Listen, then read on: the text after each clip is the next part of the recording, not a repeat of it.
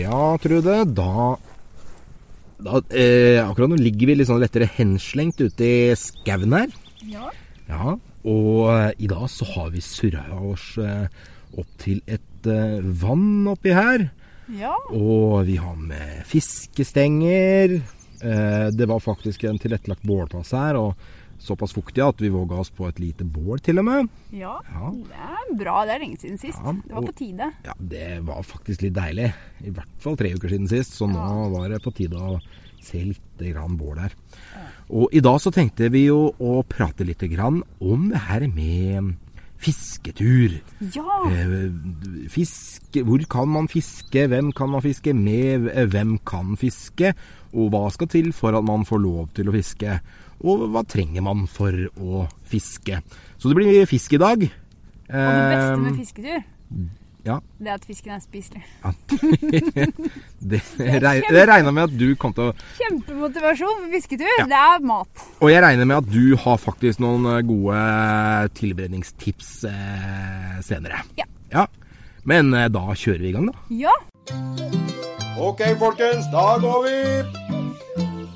Det er ikke så langt igjen. Kom igjen. Bare rett rundt hjørnet nå. Velkommen til Turpodden. Vi sitter jo her oppe og kikker utover vannet her, og det vaker jo som besatt. Ja, og det er jeg positivt overrasket over, fordi det er faktisk kaldt på natta enda, og det er ikke så varmt i vannet, men det vaker som bare det. Det er jo kjempespennende. Ja, og når fisken vaker, så er det selvfølgelig det at det er et eller annet han ser som han prøver å spise. Ja. Og jeg klarer ikke å se noen insekter på vannet. Det betyr at det antageligvis henger insekter i liksom vannflata, I vannskorpa, noen ja. sånne nymfer eller noe sånt, som driver og er klar for å klekke. Og det er jo veldig spennende for vi som liker å fiske. Ja. Men det er jo litt sånn at det er jo kanskje litt sånn virvar av regler og lover og litt sånt, og for de som ikke er liksom så veldig innvia i det her med fisketur. Ja, det er jo grunneierens rett til fiske. Ja. Så det vil jo si at vi er veldig heldige i Norge, hvor det er sånn at man kan, veldig mange vann, så kan man kjøpe fiskekort. Så selv om grunneieren har rett til fiske, så leier han ut på en måte retten sin til å fiske, til meg og deg. Og det fiskekort kan du da kjøpe for eksempel på iNatur. Ja. iNatur er jo veldig kjekt, for det er jo bare å logge på. Du kan jo bare bruke mobilen, og så kan du gå rett inn der, og så kan du søke for eksempel, hvor er du? Hvilken kommune er det vi? Ja. Og da får du opp hvilket tilbud som ligger ute på iNatur. Det er jo veldig kjekt. Jeg bruker iNatur litt sånn planlegge hvis jeg skal på plasser jeg ikke har vært før, for det er ofte, jeg er jo komfortturgåeren, som vi jo alle vet, og der er det også hytter å leie. Ja. Så da er det ofte, da ser jeg på kortet, ok, her er en hytte, den ligger der, og der er det vannet i nærheten, og ok, er det lov å fiske det? Ok, nei, men det ligger en annen hytte, men der er det fiskekort. Ja. Så da velger jeg den i stedet for den. Jeg er jo en stor tilhenger av å bare få kjøpt alt før jeg drar på turen, sånn at alt er litt sånn banker, sånn at jeg slipper å tenke at oi, nå er det ikke dekning her, og så står jeg der og kaster og føler at jeg tjuvfisker. Det er ikke greit. Men det er jo noen som ikke trenger å tenke på dette med fiskekort i det hele tatt. Ja, og det synes jo jeg, når jeg var liten, at det var veldig greit. Fordi når jeg begynte å gå på mine første turer, så var jeg fortsatt innenfor denne magiske aldersgrensa. Fordi at fram til du fyller 16 år, så er det lov til å fiske gratis. Ja, og det er jo fantastisk. Ja. Så har du barn, så er det jo selvfølgelig bare å skaffe fiskeutstyr til dem og sende dem ut i skauen. Kanskje lurt å være med da, i hvert fall sørge for at de er liksom svømmedyktige da, før du sender dem ut alene og sånn. Ja, redningsvest langs med vannet er lurt. Ja, det kan være veldig lurt. Men de kan jo altså fiske gratis, og det kan jo være kjempegøy for barn, fordi da får man også et mye bedre formål med turen. Det er jo spesielt barn synes jo kanskje det er litt kjedelig å gå tur bare for å gå tur. Vi gamlis her, vi er jo dritglade i bare å luffe rundt og se på den vakre naturen. Ja, du er jo mest ute for å spise, men det er jo de av oss som liker å bare se det vakre skue, bare se på disse flotte hvite bjørkestammene der de står og svaier i vinden. Men barn kan synes at det der blir litt kjedelig. Ja. Da er det veldig greit å kunne stå og kaste litt diverse fiskeredskaper. Ja. Men du, Bjørn, sånn som det vannet vi er ved nå. Ja. Hva er førstevalget ditt på fiskeredskap da? Jeg har jo fiskeboksen min med meg. Ja. Så skal vi sammenligne litt, tenkte jeg. Ja, for det første jeg legger merke til da, det er litt vondt, fordi jeg ser jo at din er større enn min. Men for å si hva jeg har oppi her, altså det jeg har oppi her er typisk, det her er turboksen min. Ja. Fordi denne her er sliten nok til at den går i sidelomma på fjellrevenbuksa mi. Derfor liker jeg den boksen her. Det er derfor, for du ser at min ene boks den er litt stor, Ja, og den går ikke i lomma. Det er derfor jeg har gått for en sånn der, det her er sånn Ja, det er hjemmesnekra løsninger, ser jeg. hjemmesnekra løsninger på sånn der, En tom batteriboks, og hva er den lille? en annen tom batteriboks egentlig, eller noe sånt noe. Og det er jo fordi at de er så små, så de får plass i alle lommer. Ja. Og det er sånne bankers jeg putter oppi de. Og oppi den boksen her, så har jeg, og det ser jeg også du stort sett har, vi snakker sluker, det vi har mest av her. Ja, jeg har den lille boksen med bankers spinnere, og så har jeg bankers sluker. Alt er bankers. Nei, ja, og så har jeg alt, når ingenting funker, Ja. da har jeg, dykker du da ned har jeg den store boksen Da går det. med ymsediv. Oi, det er for å male et lite bilde her. Fargerikt fellesskap. Det der er slitent. Det her er mye rust. Det er godt og brukt. Det er bare lakk på halvparten. Det her. Du må ikke... Det ser ut som det har vært gjennom krigen. Ja, men det er godt Disse brukt her da. greiene her. Ja, men du skal du kikke på hva det er oppi, så se om du finner noe. Det her er jo det jeg ikke nødvendigvis har så mye trua på boksen da. Men hvis du skulle valgt noe fra den boksen der da, i det vannet er sånn, hva ville du tatt da? Så får du forklare hva du finner. Nå er jeg oppe i boksen. Her er det jo en gammel slager da. Ja, den er jo for så vidt kanskje litt feilplassert da, men den er jo... Det er en trygg vinner. Det er Lilleauren. Ja. Og det er en gammel traver. Det er en god liten sluk. 7 grams. Det er nok perfekt i det vannet her. Ja. 7 grams, fordi det jeg ser som vaker her, det er ikke så veldig stor fisk. Ørreten er ganske grådig, så den kan fint ta sluker som er latterlig store i forhold til den egen størrelse. Jeg har fått bitte liten ørret på 12 grams sluker, som er større enn fisken omtrent. Men det kan være lurt å tenke litt på, fordi desto eldre ørreten blir, desto mer kritisk er den på hva den biter. Ja. Og da kan det lønne seg å være litt mer nøye sånn på størrelsen. Ja. Jeg pleier å kjøpe samme sluk i flere størrelser når jeg først handler den. Ja. Og jeg ser at du har mye... Her er det en sluk som jeg tenker... Det her er ikke ørretsluk, tenker jeg. Nei, den er ikke ørretsluk. Du forteller hvordan den ser ut. Den er knall oransje. Ja, og hvordan fiske ville du brukt den der på, Bjørn Erik? Den her, gjedde, harr og abbor. Ja. Det her er sånn typisk hvitfisksluk. Ja, det er jo ikke favorittfiskene mine, for så vidt. Nei. Så den ligger i alternativboksen. Og der burde den få lov til å ligge også, tenker jeg. Ja. Etter å ha spist nok harr i mitt liv, så tenker jeg at den skal få lov til å... Den sluken, den skal ikke jeg lefle med. Men du har jo mange gode her da. Den her har blitt godt brukt, ser jeg. Her er men hvis du ser litt nøye da, så er det er en ekstra. Det er også boksen for ekstra, for den ligger i den lille boksen her også. Det er en sånn sølv og blå med røde prikker. Ja, du har flere av den, ser jeg. Ja, og akkurat i det vannet vi er ved nå, så er det en jeg har hatt veldig god suksess med. Okay. Så det er liksom blitt favoritten min akkurat her vi er nå, for det her er liksom et av mine, kan man si, hjemmefiskevann. Sølvkroken hadde jo tidligere på de her slukpakningene sine, så hadde de en sånn anvisning på hvilke farger som var bra til hvilket vær. Ja.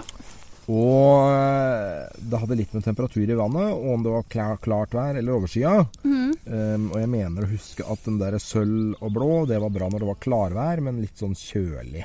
Ja. Mener jeg husker at det var. Jeg er jo en godværsturgåer, så jeg er også en godværsfisketurperson. Men jeg skal si deg en ting, og det er at jeg tror ikke at nøyaktig farger og alt det her har veldig mye å si. Nei. Den sluken du får mest fisk på, er den sluken du bruker mest. Og vi har jo en tendens til å bruke den sluken vi har mest tro på mest. Og det betyr jo at det blir en selvoppfyllende profeti, det der greiene der, når vi tenker at «Å, den sluken her er så bra, den skal jeg fiske med hele tiden». Selvfølgelig får du fisk med den, fordi det er den du bruker.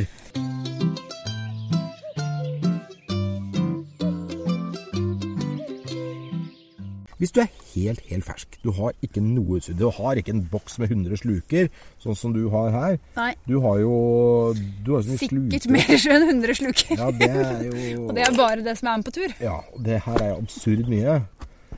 Nei, men men hvis du ikke har noe, hva skal du begynne med? Vet du hva? Har du aldri vært på fisketur før, så vil jeg gå i en sånn type velutstyrt sportsbutikk, og noen som har litt velutstyrt fiskeavdeling. Og du skulle si noe annet der? Nei, og så forhåpentligvis noen som har litt peiling bak kassa, og så sier du at hei, jeg har aldri fisket før. Jeg vet ikke om det er noen ting jeg kommer til å like. Jeg skal ha det billigste for å prøve. Ja. Men, så da kan det hende at den til 199 kan hende at blir litt for enkel, men den til 299 kan hende at gjør jobben helt ok. Ja. Ofte så har de masse fine sånne tilbudssett av fiskeutstyr, og kjøp et sånt et. Prøv det. Det holder i mange år. Jeg er jo en mester på å ødelegge fiskestenger. Ja. Jeg har pløyd gjennom mange fiskestenger i livet mitt. Ja. De blir tatt av bildøra, de blir tatt av greiner og kvister ute i skogen, fordi de er som en antenne over sekken. Og til slutt så har jeg endt opp med relativt rimelige stenger. Altså som regel det som er reservestanga mi når jeg er på langtur. Da er det ofte greit å ha en reservetang i tilfelle liksom den du har med knekker. Ja. Men det er jo alltid reservestanga mi som overlever, fordi det er av billige sorten. Min erfaring er ofte at de litt billigere, og for så vidt litt stivere og kjipe stengene, er ofte de som også da overlever mer. Så hvis du er med på tur, og du skal ha en turstang, så vil jeg faktisk si at det er ikke nødvendigvis dumt å kjøpe en rimeligere. Nei. Jeg ville nok også gått for... Det er bedre med billig også å prøve, fordi at hvis du fisker bare et par fisketurer i året, så er det jo veldig dumt å bruke veldig masse penger på noen ting du ikke bruker. Ja. Men så er det jo de som skal begynne med å fiske. Nå har vi bare ramset opp masse sluker, men det er jo på ingen måte bare sluk å fiske med. Nei. Det er jo kanskje noen som vokste opp med det gode gamle markfisket. Ja, jeg holdt faktisk på å ta med meg markstang. Jeg har markstang i kjelleren med toppsnøre. Jeg ser for meg at det vannet her hadde vært kjempebra til markfiske nå. Ja, og Eivind som jeg bor med, han er veldig glad i sånn fiske, for det tror jeg det minner mest om da han var liten, og var i elva nedenfor huset, og fiska småfisk. Ja. Og hvis du så på veien hit, så kjørte vi forbi en ganske fin elv egentlig, som er litt brei. Ja. Og den er ganske morsom med sånn... Hvordan markfiske er det du snakker om da? Åssen markfiske? Da har jeg sånn stang med snøre på tuppen bare, uten snelle eller noen ting. Ja. Så i prinsipp så kan du lage den helt selv. Du kan ta en pinne. For da går du langs elva, og så bare jekker du nedi. Og så finner du et djuphull i elva, og så putter du ned der. Et sånn litt stille parti bak en stein eller sånn, så putter du ned. Det er litt sånn du må lese elva og sånn da. Så det er litt mer utfordrende, litt annen type fiske. Ja. Men det finnes flere måter å fiske med mark da, og det er med dupp. Ja, det er med dupp. Du kan pælme ut en dupp er jo en flyteredskap som ligger og dupper. Ja. Og så sitter du egentlig bare og glor på denne duppen her, og hvis noe biter i den marken som henger og dingler, si 2-3 meter under der, så blir den dratt under. Blir den dratt under hvis det er en fisk som biter på kroken. Og da er det bare å sveive inn. Og så er det også det med å fiske litt sånn som fluefiskerne gjør, bare med mark. Altså at du hiver ut et lengre snøre, altså at du har en mark, du har søkke, altså hiver ut. Litt sånn som den metoden du snakket om, bare da med litt mer lengre snøre ut, og at du går og følger på den måten. Så det er litt forskjellige måter å gjøre det på, og markfiske, det kan jo være ekstremt effektivt da, hvis du lærer det der skikkelig. Ja, veldig. Det er jo... det finnes jo 2 måter å fiske, altså å skaffe seg den marken på også. Du kan grave den i hagen, eller du kan kjøpe den på samme sportsbutikken der du kjøpte stanga. Ja. Og jeg vil jo si at det er jo litt av skjermen hvis du skal fiske med mark, så synes jeg det er litt ekstra stas å fiske mark man har gravd selv. Ja. Ja, jeg er jo en hageentusiast også, så komposten min, der er det vanligvis veldig enkelt å grave etter mark. Men visstnok har jeg hørt, jeg vet ikke om dette stemmer, men visstnok har jeg hørt at den beste marken å fiske med, det er den som heter rød skogsmeitemark. Ok. Den finner du i løvskog. Grav litt i torva, liksom, der hvor det ligger liksom tjukt med løv under løvtrær og sånt nå. Typisk sånn bakkehellinger, solvendte bakkehellinger på våren, det er perfekt. og graver litt i det, så finner du det. De vanligvis ganske små. Ja, og de er det beste greiene, liksom. Visst nok. Kult. Ja. Da må vi nesten teste det I løpet av sommeren. Da. Ja, Hva best? Altså, vet du hva? Jeg har ennå ikke klart å mestre dette her med å fiske mark skikkelig. Så hvis samboeren din har lyst til å lære meg det, så jeg mer enn villig til å stille opp og bli opplært. Jeg tror at han kan nesten, I forhold til timeantallet han har brukt da, med toppstang, så tror jeg han leder greit på mange. Det kult.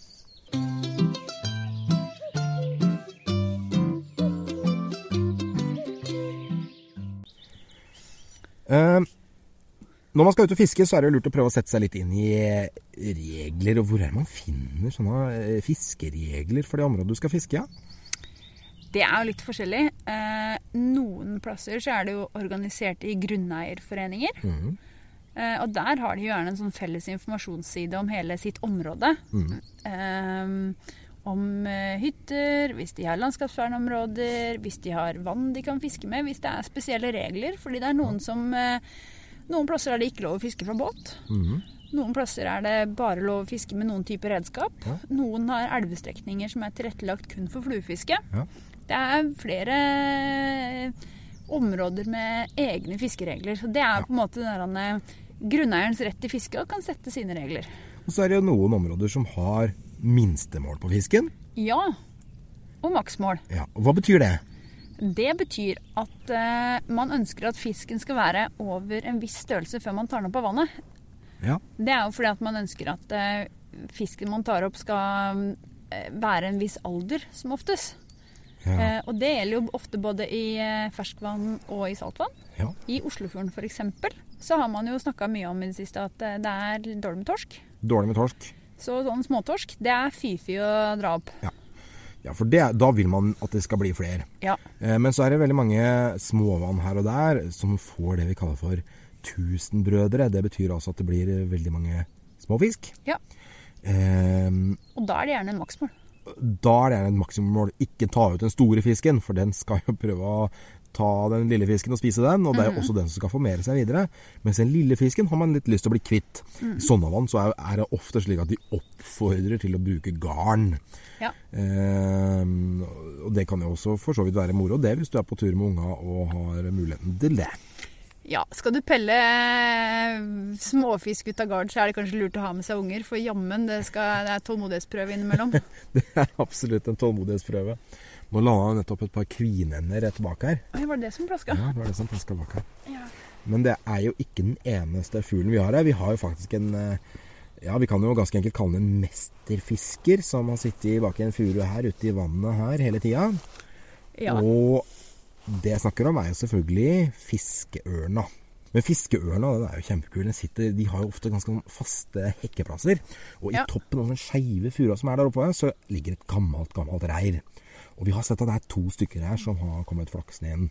Så det kan jo kanskje være at det blir noen små kyllinger her. Ja, vi vet ikke. Nei. For det som viktig da, jo at sånne hekkeplasser får være helt I fred. Så vi på ganske lang avstand fra den hekkeplassen, og det veldig viktig. Det viktig å følge litt med, at ser du at det hekking. Altså man kan jo med et uhell rote seg inn på sånne steder. For eksempel hvis man ute og padler I kan og sånt, så kan det være fort gjort at du kommer litt nærme. Ja. Men oppdager noe sånt, et reir for eksempel, så det bare å komme deg vekk derfra, så la det området være I fred. Ja. Ikke bli der for å ta flere bilder og henge rundt I denne plassen. Hold deg unna, og så kan du heller prøve å zoome deg godt inn.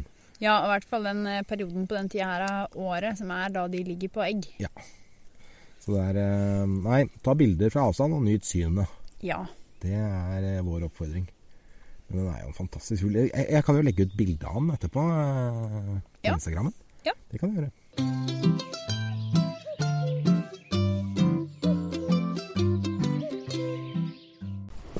I sommer så det jo fremdeles koronatid, og mange kommer til å feriere innland, så I det siste så har det dukket opp en del nyheter om folk som litt sånn bekymret for at det skal komme 1000 på 1000 på 1000 av turister til sånne kjente turmål rundt omkring I Norge.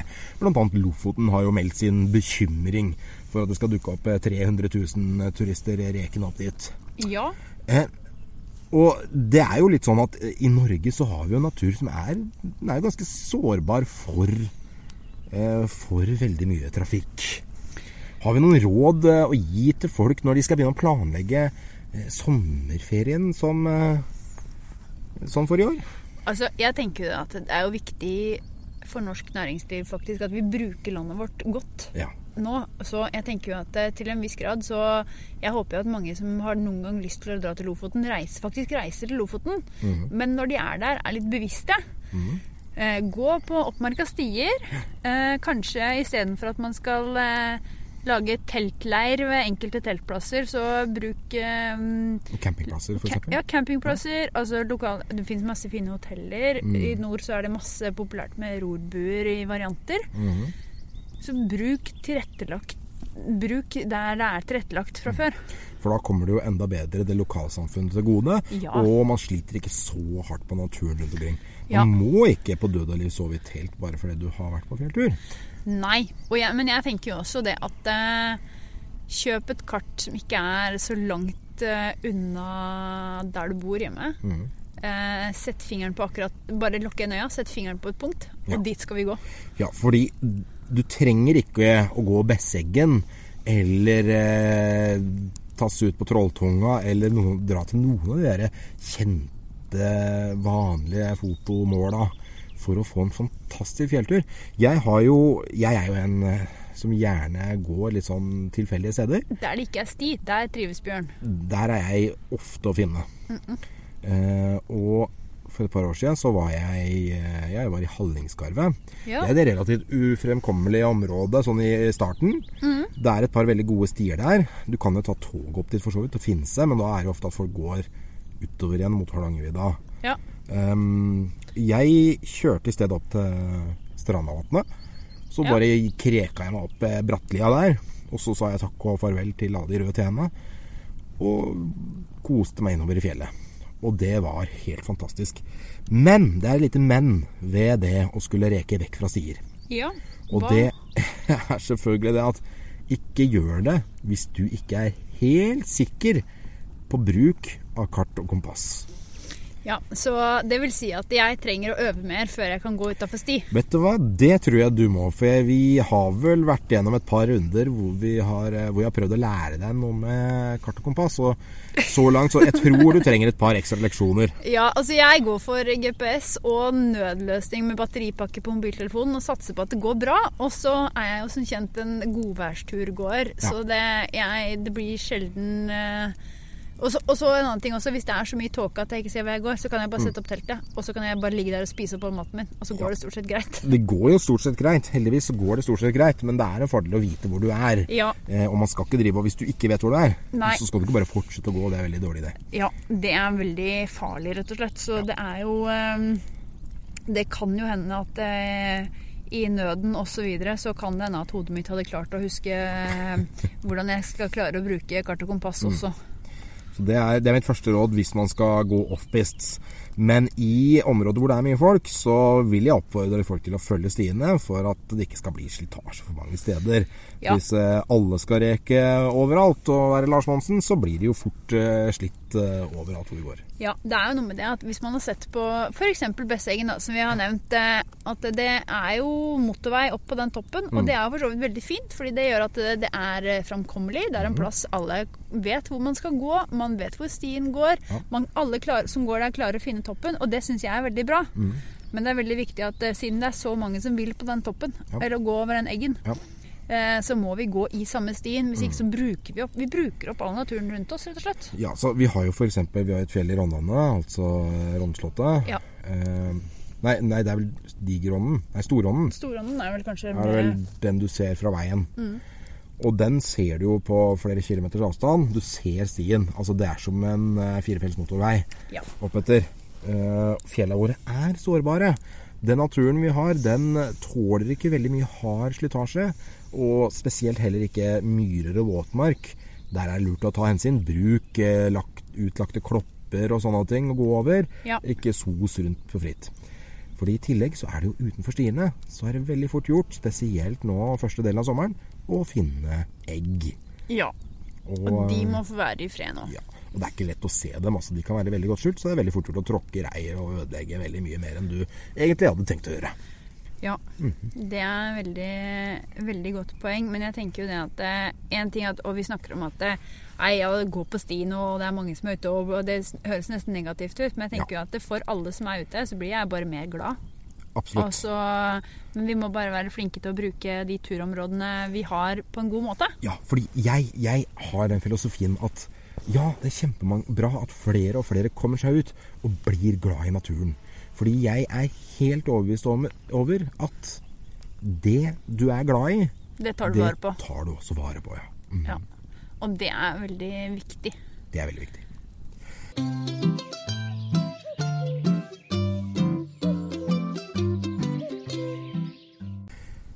Men Trude, vi kan jo ikke avslutte dagens turpod helt uten at du har fått lov til å komme med et mattips. Så nå tenkte jeg at vi på fisketur, vi har snakket om fiske, og hva hvis du får den her fisken da? Hvis du drar opp en blank og fin ørret som plutselig ligger der og spreller på bredden av sjøen her, hva skal du gjøre med den da? Det var jo en ting jeg hadde med på den turen nå også. Det stekepanne og smør. Ja, det har vi snakket om før, og sprøstekte med ørret, sånn at den smaker som turpotetgull. Ja, og jeg tenker at det min favoritt, men også har vi vel også nevnt også det her om å ta med seg en sånn liten røykeovn. Ja, det har vi også nevnt. Og det fordi at det som liksom på en måte siste alternativet mitt til fiske, eller de to siste alternativene jo fiskegryte. Fiskegryte, ja. Ja. Ja, hvordan vil du ha gått frem da? Sånn turmessig da, så jeg hender at jeg har med sånne hermetiske tomater. Det her gjelder mest hvis jeg på sjøørretfiske og får litt bifangst av hvit fisk. Så hender det at da har jeg med hermetiske tomater, ris og fisk og krydder av noe slag, altså salt, noe sånn multikrydder, gastromat for eksempel. Ja. Det et krydder jeg ikke veldig glad i å bruke. Jeg stor tilhenger av Piffi allkrydder. Ja, altså det liksom sånn på tur, som turkrydder, hva som redder alt når du ikke har med hele kjøkkenet, sånn multikrydder. Og så bare kitter du alltid oppi ei gryte, lar det putre sammen. Fiskegryte fiks ferdig. Ja. Det veier lite enkelt å ha med seg. Og nå når hermetiske tomater kommer i sånne pappbeger, så det søppel som veldig lett å håndtere hjem igjen fra tur. Jeg veldig glad i å ha med sånne der fiskebuljongterninger.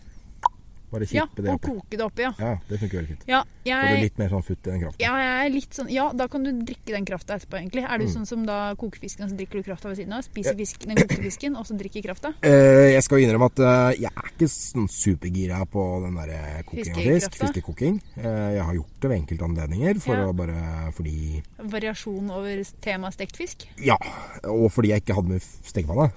Åja. Da tar du kaffekjelen da, og offrer den til fiskekoking? Nei, det gjør jeg ikke, fordi kaffen hellig. Ok, så du har med egen kjele? Til kaffen? Kaffen hellig. Ok, ja. Kaffen hellig, sånn det. Ja, ok, jeg en kjele. Ja, jeg vet mange sånn, men når det kommer til kaffe, der ingen, okay. Der ikke noe. Så har vi 2 kjeler, en til fisk og en til kaffe. Ja, jeg kan bruke bare vannkjele for å lage kaffe, for jeg kan nøye med pulverkaffe, men jeg vil ikke at den kaffen skal smake fisk. Nei. Det jeg ikke, nei. Det stor motstander av. Ja, ok. Det greit. Men da ble konklusjonen av fisk på tur, steiken i panna, det blir best alltid. Ja. Eller gjør sånn, Trude. Du kan lage suppe også. Ja. Det bare det at jeg ikke så glad. Nei, men fiske rød fisk, ørret for eksempel, steikepanna. Men hvis du ikke har, hvis du på fisketur, du har kjempelyst til å spise den, men du har ikke med deg panne eller kjele. Da legger du den i gløra da. Ja, du kan rett og slett bare ta den fisken, kippe den i gløra, og så kan du bare la det der skinnet bli, og så bare tar du av skinnet etterpå, og så spiser du den. Ja. Enkelt og greit. Enten det, eller så kan du gjøre sånn som de glade vikingene gjorde. Hva gjorde de? Hva de gjorde? Ja, de dro til England og drev noen munker, men det ikke det jeg mener. Nei. De hadde jo kokkegroper, som vi har nevnt i en annen episode, tror jeg. Jeg håper det. Jeg håper det. For da, når du driver og fyrer, så kan du finne noen stein. Ja. Det finner du ofte i vannkanten, for eksempel. Ta noen stein, hiv oppi det der bålet her, så får du en sånn varme. Og da blir det litt som at du legger den fisken i glød, men legg den da oppi steinen. Da kan du kanskje prøve å tulle den litt inn i litt gras og planter og sånt. Så legger du den steinen tett rundt den. Og så kan du prøve å skyve den gløra også. Da blir det som en steikeovn. Det blir som en steikeovn. Og da baker du på en måte fisken. Det blir kjempedigg. Så det funker også. Det har jeg gjort noen ganger. Ja, for jeg føler at jeg skal gjøre sånn, så jeg trikser ikke steke den for mye. For hvis jeg skal steke den i panna, så tåler jeg at den er høy varme og ordentlig stekt på en måte. Men når jeg skal gjøre den sånn, så synes jeg ofte at det er best at den ikke er liksom, da kan den være stekt minus på en måte. Og hvis vi snakker om sånne små fiskepinner, så har jeg også flere ganger stekt de bare sånn på pinne. Ja, det har jeg også gjort. Pinne funker kjempefint, så lenge de bare er små nok. Ja.